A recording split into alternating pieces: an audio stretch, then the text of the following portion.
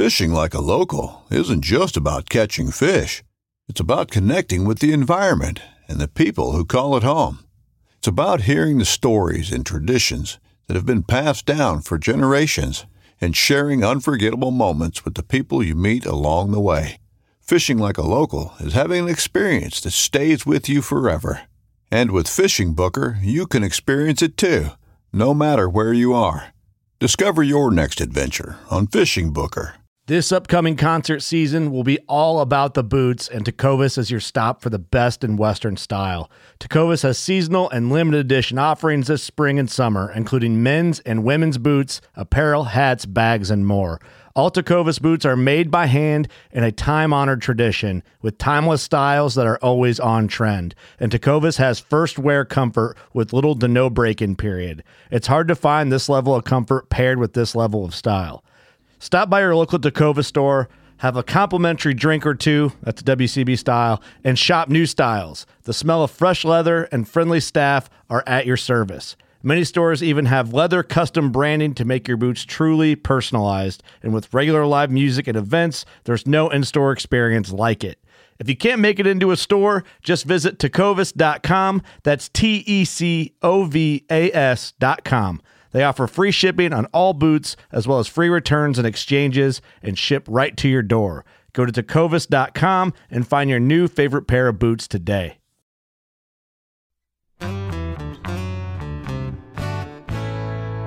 Hello and welcome to the Farm Traveler Podcast. This is the first episode of 2023. Hope you and everyone had a great holiday, a great start to the new year.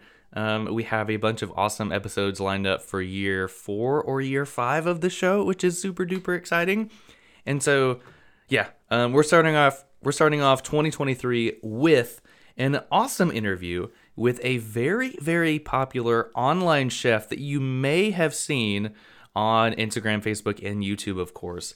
And her name is Jess Pryles. She is the mastermind behind the very popular brand Hardcore Carnivore, which also has a very popular seasoning. So Jess is an awesome cook. She grew up in Australia and now is living in Austin, Texas. And she is really kind of a barbecue expert. She shares so many great educational videos on social media, how to cook the best steak, how to cook with some lesser known cuts of meat, things like, how you can actually make delicious tacos with beef tongue. Which is something that I really, really want to try.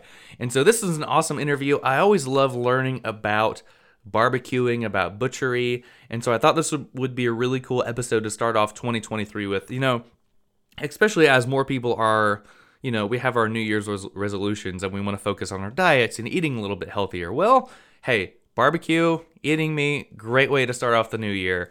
And so this is going to be a really fun interview with Jess. Also talking about some of her cooking hacks. Things like cooking pork belly in the air fryer and how that is super, super good.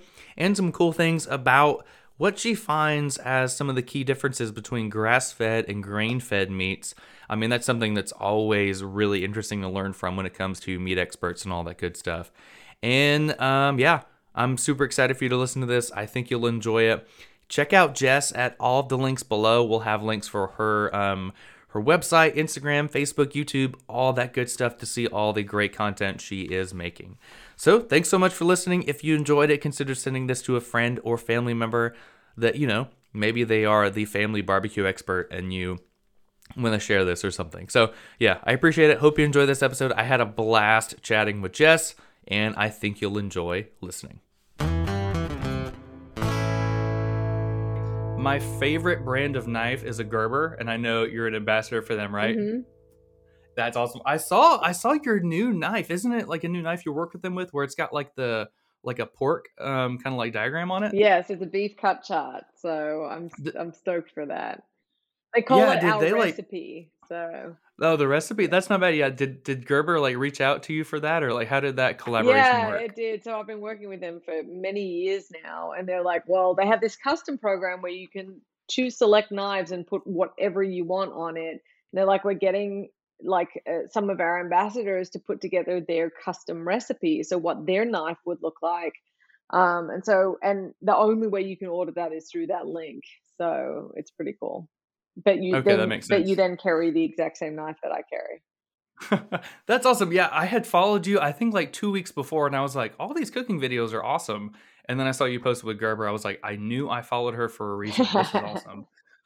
So you grew up in Australia, then you moved to the US. Yes. Like, tell us a little bit about kind of your background and how you got known as like this huge kind of barbecue chef online. It was really a trip to Texas that sort of kicked things off for me. Mm. When you come here, people make you go on barbecue like trails as part of a tourist thing. So I had my first taste of barbecue and just absolutely fell in love with it. Fell in love with Texas. Kept coming back. Kept eating more barbecue. Wanted to learn more about it. I'm not a chef by trade. I'm just someone who likes to cook. And I ended up going home and trying to get a brisket in Australia, and then realizing that the brisket that I was seeing in Australia was nothing like the brisket that I could find in America. But I was like, well, hang on a second. Why is that? Because I came from an urban city. I was not involved in ag. I did not know. I wasn't the type of person who could confidently tell you the differences between steaks. And so Okay. unlocking barbecue unlocked an entire meat and ag world for me. It was really interesting. I bet. I mean, is there anything in Australia like very common to barbecue here in the States? I mean, like as an outsider, I've never been to Australia. I want to go. I think my wife has been to New Zealand. But like is there anything that's like very common there? Well, we didn't actually have barbecue in Australia until in the last few years, really. Because Oh, if you okay. think about it, the method itself is connected to American history. So whether it's hog pits in Carolina, offset smokers in Texas, um, it's not it's not a style of cooking that they had in Australia. It's a uniquely American style of cooking. They also don't really do that in Europe. Um, and so we didn't have it. We had sort of griddles that we would use as if you invited people around for a barbie, maybe a kettle grill if you were lucky. And so it's just taken off. And because of that, the slaughter age was different in Australia. So we were harvesting animals much younger. The genetics were different. The carcasses were much smaller. And we followed the British style of butchery. So everything's different. So what is that British style of butchery? Just the cuts being different. So, for Mm. example, first of all, the names are different. This is something that fascinated me in the beginning as well. It was like, hang on, why does it have a different name? Why can't it be called the same thing? It's really difficult to understand as a layperson how a carcass can't be standardized across countries. So, yeah, you could get a brisket, but it was a completely trimmed and rolled brisket flat. Most pork in Australia is sold skin on, as is the British style. So you can do a proper pork roast on a Sunday kind of thing Mhm. with crackling. So when I say that the British style, that's what I mean. The cuts and styles of cuts take a cue from the British way of butchery. Oh, okay. That makes a lot of sense. Yeah, the more I mean, I'm kind of like you. Or at least like you were. I can't remember all the different cuts of meat that come from different parts of a cow. Like all my friends know me as the ag guy, and I'm like, I can't remember where the T-bone come from or the sirloin and all that good stuff. So I've got to get to there. I mean, maybe that Gerber knife is something I definitely need to have on my person at all times. But yeah. So you're talking about the skin on. When I first got into smoking, the first thing that I tried was burnt ends. And so I went to the store and I bought pork belly, Mhm. just a big old slab of it. When I took it home, I was like, what are these things on the oh, these are the nipples on the pig. Okay, this is new. And so that was really cool. That was just kind of, I don't know. I should have saved that to make like some cracklings out of it, but I cut it all off and I tried the burnt ends. They were good, but I want to try the recipe that you shared a couple weeks ago on your Instagram, which is you put them in the air fryer and they Mhm. seem totally different, but they seem delicious. Oh yeah. Oh yeah. So they end up doing I also do the skins in the air fryer and turn them into cracklings that way. Okay, yeah. So that's a great use. The air fryer has really allowed us to live our best crispy lives in this day and age. Um, I ended up doing the pork belly in the air fryer, and it turns it much more into like a Chinese char siu style. It's definitely a little bit chewier rather than Mhm. soft and melty, But I'm also someone who really loves texture in meat. Like, I'm not afraid of sirloin. I'm not afraid for steak to have a little bit of chew. I frequently don't order filet. So I'm not afraid of it. It worked out well in the air fryer, but I know not everyone likes that, but I did. Yeah. Yeah, I feel like that's the trend of, I don't know, the 2020s is the air fryer because everybody's got one. I Mhm. mean, first it was the Instapot, now it's the air fryer, and everybody's air frying stuff. But a friend of ours, he cooked a steak in the air fryer, and he says it was delicious. Like he cut it, it had a little bit of a pink center, and it looked pretty good. I was like, I might need to try that. Have you tried that yet? I haven't, just because it's a trade-off. Steak cooking is a trade-off most of the time, unless you're really, really good at it or really Mm, experienced at it or have it dialed into exactly how you want it. So with the air fryer, the problem is that you're nearly always going to end up overcooking the center to get that crispy outside. yeah, that Um, makes sense. and to get that Maillard reaction, and the converse is, that's the eternal struggle when it comes to that. So I would give it a shot. I've made deep fried bits of ribeye that I've tried from Mexico called ribeye chicharron, like crispy little Okay. ribeye bits, and they serve them with guacamole. That's amazing. That sounds super good. I mean, even going off of that, like, there's so many trends that I've seen on social media. Like, I mean, do you know Max the Meat Guy on Hmm. Instagram and YouTube? Yeah, he He's used to pretty ask big. me for advice way when he Oh, no started. way, really? Yeah. So he's got like a cool background where he lived in China for a while and he would try all these different recipes of like Peking duck and all this stuff. And I mean, lately he's done some stuff where I think he wet aged some steaks in wine, whiskey, and I think something else. And he said they're actually pretty good, but it was a lot of wine and a lot of whiskey that you actually had to use. Yeah. Max does a lot of his stuff is driven by curiosity, which is what makes us Mm. better people to kind of challenge and push the envelope. But his account has grown so big that I would classify what he does now as entertainment. Mm. So when I create a recipe, I am assuming that many, many people are going to try that recipe. And if it fails, I'm going to hear about it, and then people aren't going to continue to follow me. So I have to kind of the different focus on that than kind of just, a TV show on your phone where it's like Oh gluing a yeah. pork belly to a brisket. Because people will be like, oh my God, did you see this? And so, I've done a lot of stuff with dry and wet aging too. And I think it's neat that Mac's running all those experiments. From the science background, he doesn't ever do things more than once because it's kind of like there's no point from the entertainment sake. So we don't really know Yeah. if they can be recreated, and it's just his opinion.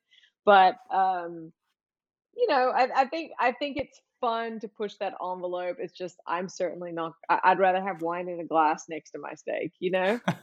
So I think recognizing the difference in this day and age with creators and influencers and what's being done for entertainment value and what's being done as sort of a information sharing is different.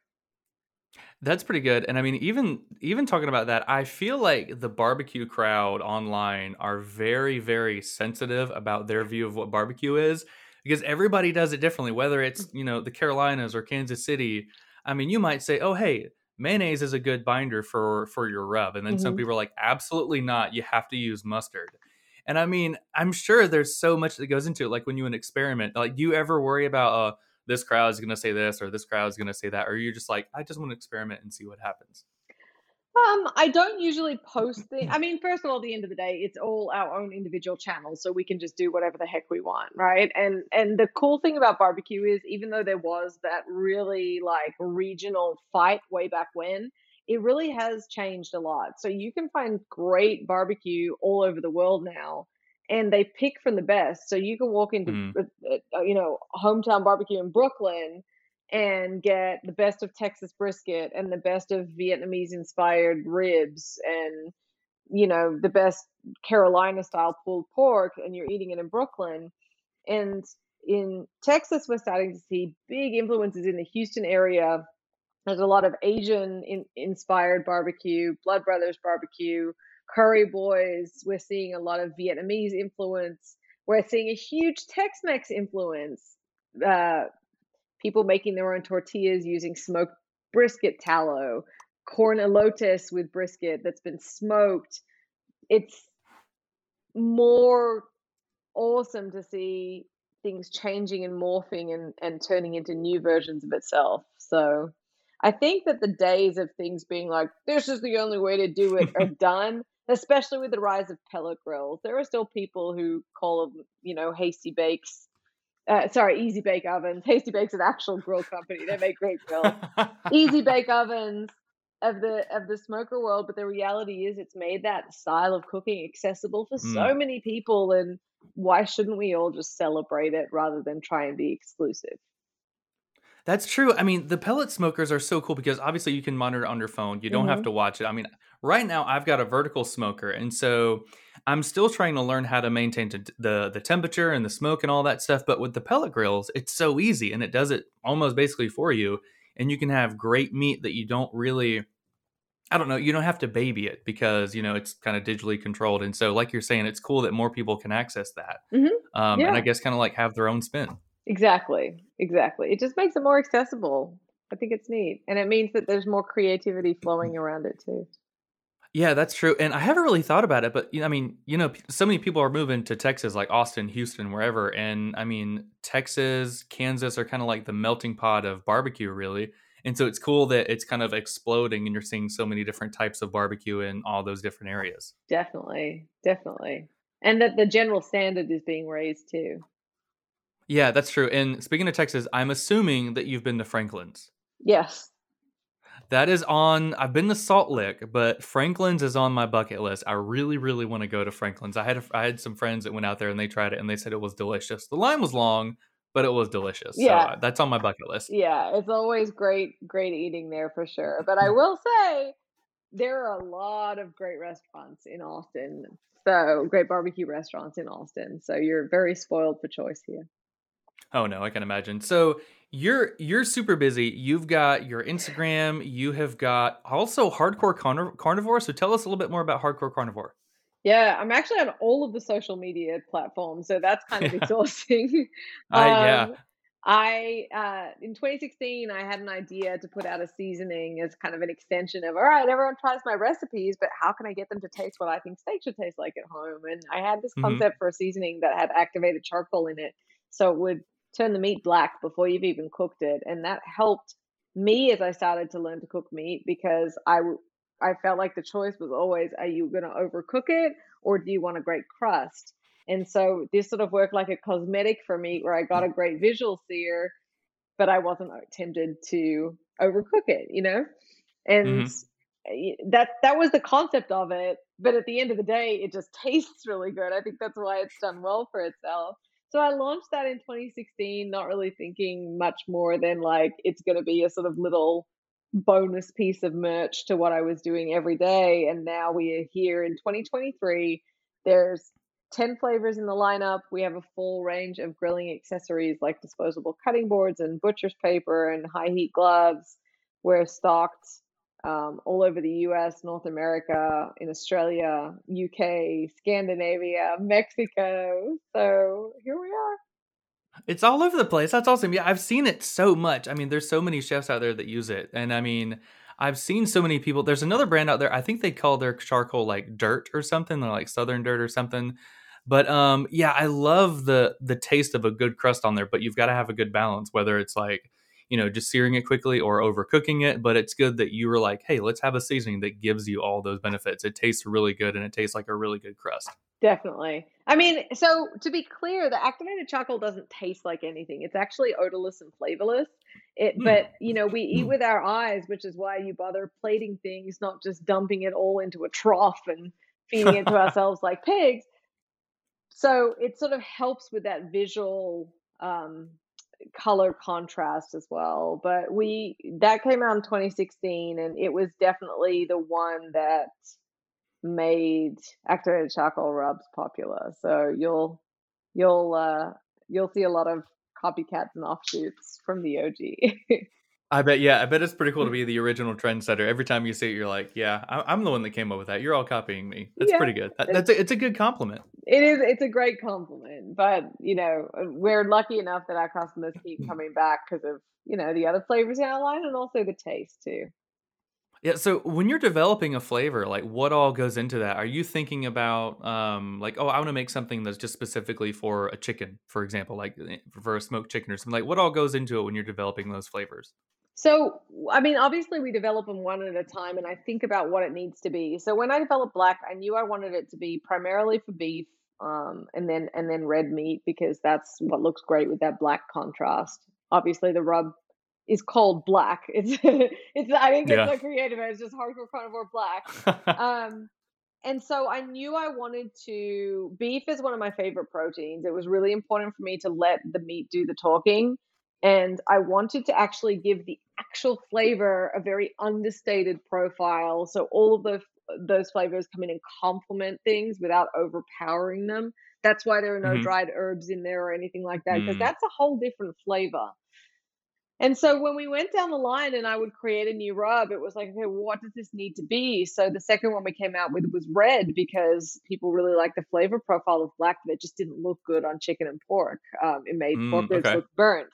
So I took that concept of like, okay, I know I want this on lighter meats. What should it be? And then we came out with a chili lime, and then a wild game lamb rub, and so every time I work on a new flavor, now I think about, because obviously I use all of them. I have them all in my spice drawer at home, and now it's like, what's missing? What would I need to reach for that isn't here yet for a recipe? So and then what do I want it to taste like?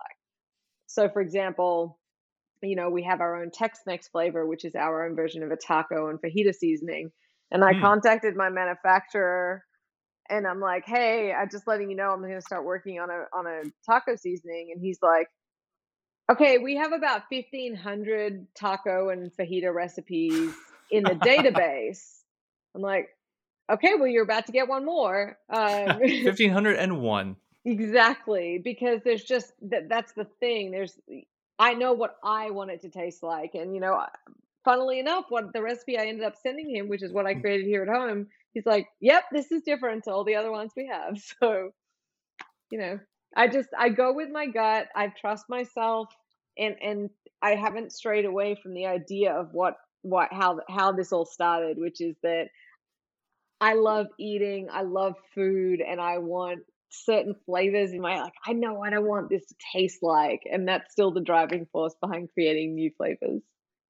That's awesome. I mean, I feel like when it comes to cooking, there are like infinite possibilities that you can have. Even if you're cooking the same thing, you can always add different spices. Or, I mean, even when it comes to meat, like if you're cooking one brisket, you cook a regular brisket, and then maybe you want to be crazy and you want to cook like an A5 Wagyu brisket. I mean, that's going to be two totally different experiences. And I mean, you touched on it a second ago, wild game, like that's a whole different category of stuff, of cooking, of processing, and all that good stuff. So, I mean, I feel like the sky's the limit, really. And speaking of wild game, you went to Texas and you went hunting a couple weeks ago, right? I think I saw it on your social media. Yes, I'm going again this week too. Nice. So, what exactly are you hunting? Right now it's whitetail season, so hunting deer. Okay, nice. Yeah, my pa-in-law is a really big time hunter. He hunts. I'm up here in Florida. He hunts in South Alabama, Hmm. and he actually just got I think an 8 point this weekend. So Oh, he's super nice. excited. And everything he shoots, he always gets it in the summer sausage, and it's like cheese and jalapeno, and Yum. it's so good. We put it on the smoker, and I had a work party, Christmas party, I think about 3 weeks ago, and I cut them into like little 4 or 5 inch little logs, put them on the grill, but it started getting really smoky because the fat was dripping down. Oh, And I was like, dang. oh my God, it's going to taste horrible. It's going to taste burnt. But they tasted so Was it good, like so amazing? smoky, so delicious. Yeah, it was still. And all my coworkers were like, where did you get this sausage from? I was like, oh, I cooked it. Yeah. That is a Trevor original. Always claim it where you can. Oh, 100%. But, I feel like people that go out, hunt for animals, hunt for wild animals, um, butcher them, clean them, cook them. I feel like they know so much about the animal, about the butchery process, about really the whole art of meat science and all that than the typical consumer. I mean, I feel like you've done a really good job about educating people on, wildlife, on cooking and all that good stuff. So I think that's always really cool to see online. It's funny you say that because I don't know that I would agree, and it's really interesting. I think Okay. hardcore hunters have a deeper understanding of it for sure. Mm, But and obviously they have an idea of butchery that goes without saying. There are people who eat meat from the grocery store that won't refuse to handle it raw, you know? yeah. So Hmm. certainly being a hunter is definitely an extension of that. And I have broken down all the animals that I've taken. Only obviously started hunting when I moved to Texas 7, 8 years ago. And so I'm still in a position where I've broken down every deer, from field all the way through to vacuum sealing in my freezer myself. Not everyone does that, and if you don't have someone to teach you, that can be the biggest barrier to entry as well. So I totally understand that, and it's obviously easy to drop a deer at a processor here in Texas and let them do the work. Um, I think that there's a lot of stuff that hunters do that they don't think about while they do it. They just do it Mm. and think that it makes a difference. So from the science perspective, it's also really difficult because we have meat science. I ended up going to school at Iowa State and completing a meat science graduate program, which is why why I'm such a nerd about it. We can get into such specific details in slaughter of we know details on the breeds. We know exactly how long they should be held, if they should be given food and water in that period before slaughter, what happens from the second they're knocked or dispatched to exsanguinated, how long that takes, like inspection of the carcass. The control is a huge part of the meat safety and quality, and you have none of that in hunting. So Mm. even the idea, from a taste perspective, bleeding out an animal as they do in a slaughterhouse, like if you knock a beef animal, you're cutting its throat and bleeding it out within 60 seconds of that knock. Getting it up on the chain and starting to bleed it out because you want to cool that carcass down, you want to remove that blood. It's going to make big taste differences. Well, when you go and hunt a deer, first of all, if you're backcountry hunting and you shoot it 3 miles away, you got to hike into that thing and go get it. Or even if you're shooting it at a feeder, like we do often here in Texas, the way that I got taught, and still everyone's like, just give it 10 minutes just in case. So even if you Hmm. think you killed it, like just let it, in case it's dying, let it expire in peace without feeling any pressure on it. Well, that 10 minutes makes a tremendous amount of quality difference to our meat too. And a lot of people don't realize that or think about it. And I always I'm often asked to be a podcast on like a podcast guest on hunting shows, and a lot of hunters are like, I know where my meat comes from, and I'm like, well, I know where it came from too. Here's the establishment number. But more so than that, I think it's funny when I say to them, I'm like, so you'll hike out into the pristine Nebraskan wilderness or Montanan wilderness, wherever they're hiking out to, Alaska, I don't care. And when you're out there, you'll use purification tablets for your water. Because even though you're out in organic nature, the water can kill you. Like, Hmm. what makes you think the meat is any different? Like, why do That's we have interesting. Yeah. this idea that meat in the wild is safe, but water in the wild, that's okay to treat? I haven't really thought about that, but that's true. I'm like, you can even get those straws that filter out the water for you, but we're gonna, shoot a deer that's been out in Wyoming by itself, that's in nature, and that's safe, but the water's not. That's interesting. Yeah.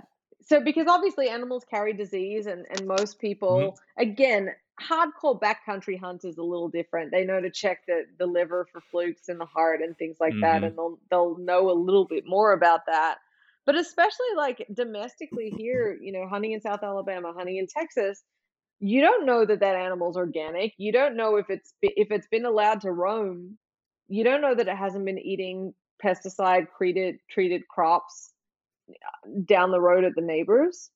You don't know anything about that animal or where it came from, actually, or what it's Hmm. been eating. So I just find that amusing. That is interesting. I haven't really thought about that yet, but you're talking about the taste differences. So let's get nerdy here. Like Sure. the meat science behind it. Like, why exactly is it going to taste a little bit different versus if something's going to bleed out really quickly versus, you shoot a deer and it dies of natural causes? Like, what's going to be the main cause there? So with the bleeding out, the main thing is that the blood is going to have flavor, and as it oxidizes, it effectively rusts. That's the heme part of the hemoglobin. And what gives meat its color is myoglobin, that also has like an iron component that changes. Basically, why meat goes brown from red when it turns off is it's kind of the same as rusting, which is kind of cool to think about it that way. Okay. But it does have an off flavor. So if you can't drain the blood out, which has to happen soon, it's going to affect the flavor. If you, there's also a water holding capacity aspect and tenderness. So if you can get that carcass cooling down by removing the blood, there's an ideal like chart of the rate that the carcass cools versus the pH level dropping. And there's a green zone that it needs to follow for the ideal water holding capacity before that animal hits rigor. Otherwise, you can end up with it can expel a lot of water. It doesn't hold a lot of water in the steaks. Ends up being really dry meat. Ends up being really watery on the surface when you go to cut it, rather than being internal. And spoilage as well. If you're not getting to it quickly enough and that carcass is heating up or it's not cooling quickly enough, you can already start the decomposition process and oxidation and spoilage. Yeah, that's interesting. I haven't really thought about kind of the flavor differences between that. And I mean, I went to the University of Florida and I had one meat science class, and it was cool. We dissected chickens, and that was Mhm. mind blowing. I think the third day we went and saw beef cattle get processed, and then the fourth day we saw swine get processed. Mm. And it was like 8 o'clock in the morning, and we're watching. I was like, this is crazy, but this is very cool and very informative. But Yeah. it's a little bit too early in the morning for this. But that was neat. So in terms of, let's say, cooking, do you have any of your favorite cooking hacks or barbecue hacks that maybe change the game when it comes to cooking some great tasting cuts of meat? Oh man, it's hard to think down to a single one. I guess my signature move when it comes to grilling would probably be what I call JKF, or just keep flipping. And that's just Okay. something that I found myself naturally doing. So I'm the person who believes in flipping your steak frequently, but there are a few things that have to happen for that to work. So the steak has to be over 1.5 inches thick or over 1.25 inches thick. You have to have very, very high heat source. So most in stoves in our homes won't cut it. Restaurant stoves will. Just that BTU output, very different. If it's a grill, I'll have it at like 450 plus at least of concentrated heat. And I keep the steak moving over and over. And yes, it looks pretty crappy the first few times that I flip it, but it does start drying that surface, which allows the Maillard reaction to happen. That's the stuff that makes that browning on the crust. It's the stuff that makes brown butter smell good. It's the stuff that makes browning bread smell good in the oven. And so that happens in the absence of water. So as we dry out the surface and you keep moving it over the direct heat, you'll start to see a crust build for sure. And that way, there's another method called reverse sear, where the idea is you just cook at a really low temperature. So whether that's a sous vide or a smoker or even in the oven, and then you just finish with a 1-minute sear really quickly, and you get a perfect edge to edge pink in the middle. But it takes like an hour to do on a 1-inch steak. And so the just keep flipping method, you get a great crust, you get a great edge to edge pink, but it'll be ready in like 15 minutes. And I don't like Yeah, waiting to eat. I get hangry. I don't know about you. Oh yeah, I mean, I can't cook a steak for an hour because you're gonna smell it, and you're like, I have to cook this thing for an hour. No, thank you. But I've seen a lot. Maybe you're the trendsetter on this again, but I've seen a lot of people lately that are okay with flipping it a bunch, like if it's a bigger steak, because it used to be like you flip it once and then that's it. I know that's what a lot of people say about burgers, but I mean, it seems like more people are getting comfortable with flipping a steak a lot because you can develop that really, really good crust. And I mean, before I forget about it, this is another Max the Meat Guy thing. He did a recipe a few weeks ago where he seasoned a steak with steak crust from a previous steak. and he said it had like the thickest crust, and it was super super juicy and super good. I was like, might need to try that sometime soon. It sounded really good. It was like extra crusty, but like a very good crusty, I guess. I don't think it would be any different than taking brisket bark. And I did see that video. I think it's just one of those, like, I am never going to go into my house and cook a steak in order to keep steak crumbs to then put on the steak. And really, if I break it down just from a logical perspective, all it's doing is it's protecting the inner meat. So you're giving yourself a buffer zone. Right? Because now you have a physical external layer that you're just looking to char and sear.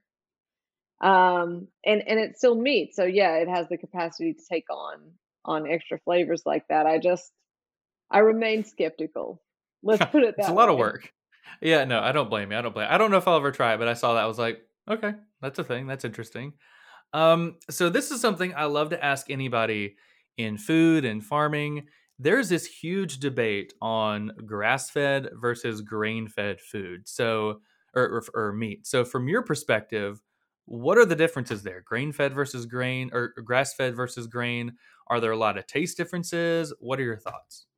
There's a big taste difference. That's the main difference. Obviously, it's got a different fatty acid complex profile.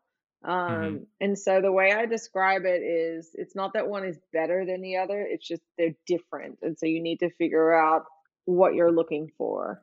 Sometimes the way I describe it is, it's like one is not better or worse. So one is just one is good and one is good for you plus this added vitamin, let's say, which would be grass fed. It has a couple of extra bits and pieces in it from the feed that are extra benefits, but it doesn't mean that grain fed is detrimental, if that makes sense. Right. Yeah. So obviously there's a huge difference in taste, and grass fed can tend, for lack of a better word, to be gamier. So it has a truer richness of flavor, I suppose, whereas the fattiness associated with grain fed allows it to be a little more mild. But that's preferred by a lot of people. A lot of people don't like a gamey flavor. And I think that's why grain-fed beef especially has allowed to become so successful in the United States. It's obviously it works for both sides when the consumer is willing to accept it, and it's easier for the industry to get the get the animals to market weight quicker. Yeah, that's really good. I mean, I've heard a lot of people. It used to be like people thought that grass-fed was healthier than grain-fed, but then people started to learn more, from the experts that, it's just a difference in raising. Like you're going to have different tastes with them. They're both totally fine. They're both super healthy. It's all up to you. Like you're just going to have like some difference in taste. And I heard one argument. I forget who it was. I think they were on the show, but they were saying, some people give grain-fed like a negative taste or a negative taste because it's grain. When we have A5 Wagyu that's fed grain, and that's like the top tier beef, but we just kind of ignore that. So I thought that was pretty interesting. I mean, Wagyu that's something I haven't cooked yet with, but I've had Wagyu tacos, Wagyu brisket, so much Wagyu, and it's so good, but I have got to try some one day. Yeah, and it's totally different. Obviously, when we say Wagyu in the US, we're probably talking about American Wagyu. So Wagyu that's 50% crossed with another breed, usually Angus. And when you have full blood Japanese Wagyu that's like crazy A5 marbled, that's a whole different eating experience. It's like trying to compare a mushroom and a regular mushroom and a porcini mushroom, dried mushroom. And I don't know, maybe I'm being too nerdy with that comparison, but it's just like, yeah, it's the same, but it's not at all the same. It's actually a completely different product. For a while there, I had a sponsorship from a high-end Wagyu company, and they were sending out steaks. And my husband, who is a born and raised Texan, loves red meat, we were getting those that look more white than pink. Okay. The real like showstopper. They were actually imported Japanese Wagyu, that even though they had a domestic herd too. And he turned around to me one night, and it's not like we'd have it often, but I kind of had it, like with 3 weeks in a row, steak night with this Wagyu. And he goes, like, please, I can't believe I'm saying this, but please, I can't do anymore. I can't. I need a break because it's so rich The way the Yeah. Japanese eat it is just a few slices over rice. And you know, and Americans like a big old 1 A pound big old steak ribeye. of it. That's it. Yeah, and I mean, I've seen some. I want to do this. I haven't done this yet at like a Korean restaurant where they cook it on like the little grill that's like right in front of you, Hmm. and they'll do it like a little strip of A5 and just grill it very quickly and then eat it, and then that's it. But yeah, it's like two totally different Hmm. experiences. I mean, that's super fatty, super rich, super flavorful. But I mean, you have like a big old steak. I mean, I can't imagine cooking like a tomahawk steak of A5 Wagyu, Yeah, and that would that would be. be It ridiculous. honestly would get to the point where it would be cumbersome to get through. Yeah, after like bite 5 or 6, you're like, okay, this is a lot, but Hmm. I've eaten like maybe 10% of this tomahawk steak. Like, there's so much more to go. Right. So I also love that you share some great things about like some lesser known or less popular cuts of meat. One thing I really want to try, you did a beef tongue taco that I really, really want to try. Hmm. I mean, I feel like a lot of people have like a lot of, I don't know, they don't want to try something like that, but obviously it's delicious. So should we get over our negative connotations with various cuts of meat and just try it? Yeah, definitely. I think that there are some of them that are still a little confronting. Like, I don't love organ meat personally. It's a Hmm. textural thing for me. But tongue is a muscle, so technically it's just like an extension of a steak. Once you take the taste buds off. Yeah. I mean, one like you said, I mean, you boil it, right? And then you take the taste buds off, then it looks like a normal steak. Exactly. And it's nearly like a brisket in its makeup. It's very fatty, it's very gelatinous. So Mhm. it's very tough because obviously it gets used a lot. But when you cook it to tender, you can also then crisp it up. So I love, boiling it or smoking it till tender and then finishing it on a griddle or plancha. It's just a bit Mm. nice and crispy. It's really good stuff. And I think that oftentimes if we're served it without being told what it is, and we can do that without any preconceived notions, that's a great way to do it. But having said That's that, I still don't love like liver and mollejas and glands and stuff like that. So I get it. Yeah, I wanna try, I really wanna try liver one day. I haven't really tried it. I mean, I'm not talking like Liver King levels, but, I really wanna try like some liver tacos or some heart. I've seen a lot of people that swear by heart, especially by like deer Hmm. heart. Like you just cut it up, make a little taco out of it. It seems really good. Like I want to try that. But again, I just want to do like the main organs. I don't want to do anything crazy, any glands or kidneys or anything like that. Nah, I'm good. I'm good. I think that's fair enough. I've done deer heart a couple times, and it's. I think the trick is it has such a small window for being delicious, and then if it gets too Mm. tough, it's really tough eating. Pardon the pun. So it does a lot of those weird cuts take the right cooking to be palatable too.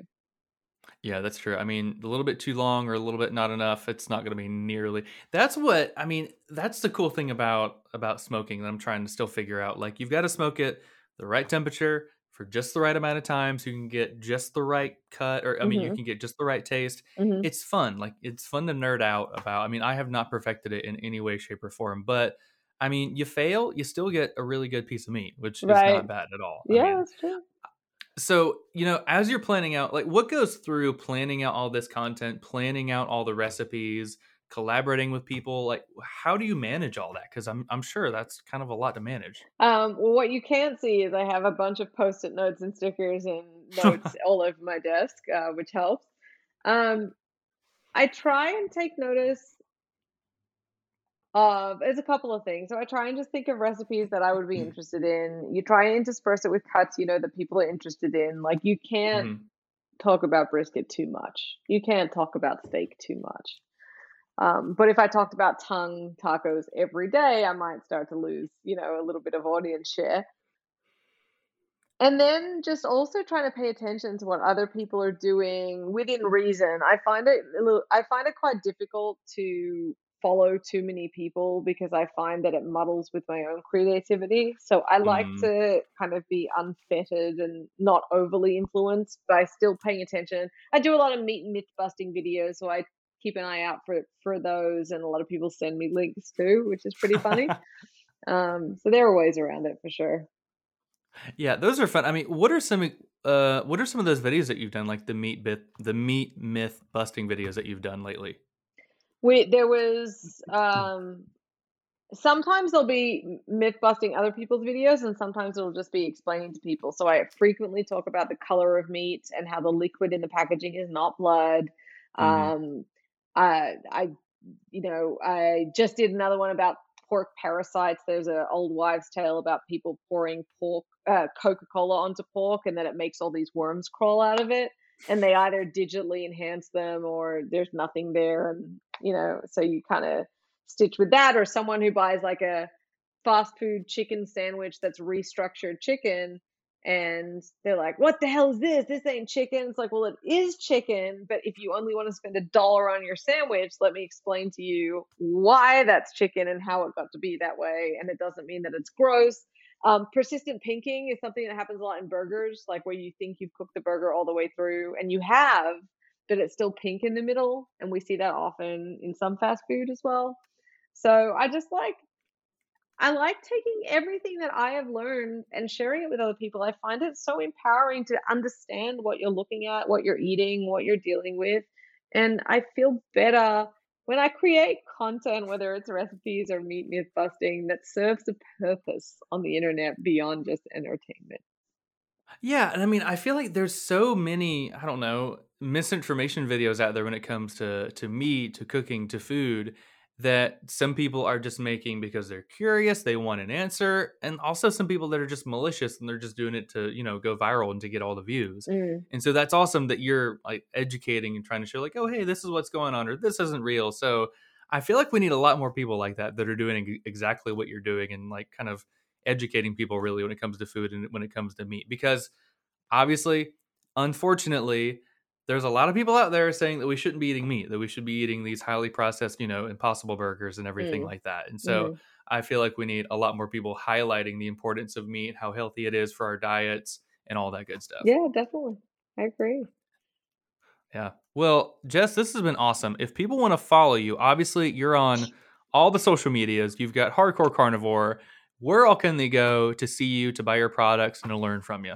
Well, Hardcore Carnivore is just literally Hardcore Carnivore on all the socials and hardcorecarnivore.com. I'm under my own name, so Jess Pryles, JessPryles, on there's pretty much no social media platform that I'm not on except for OnlyFans. That's that I'm not on. We'll talk about that another time. No, I'm kidding. And my website's jesspryles.com. Lots of free recipes there. And I'd love for you guys to check out my content and let me know what you think. Yeah, your content is always top notch. I'm for real gonna try your burnt ends in the air fryer sometime very, very soon. When I do, I will tag you. So I'm very excited for that. Awesome. Good deal. And don't throw your skins away. I do chicken skins and pork skins in there too.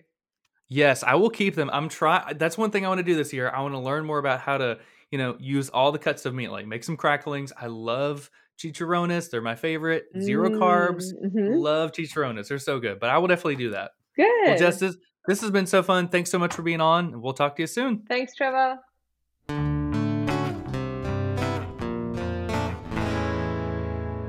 Thanks so much for listening to this episode with Jess. Really appreciated her being on the show. If you enjoyed it, consider sharing with a friend or family member. And of course, leave us a review on Apple Podcasts, on Spotify, wherever you might listen. Reviews helps us out a ton. So consider leaving like a 5-star review, of course, if you liked it. And a written review on Apple Podcasts would be phenomenal. So thank you all so much. We'll see you next week. And have a great one, I guess. Still need to figure out a last little cool closing line or something. But anyway, see you next week. Thanks.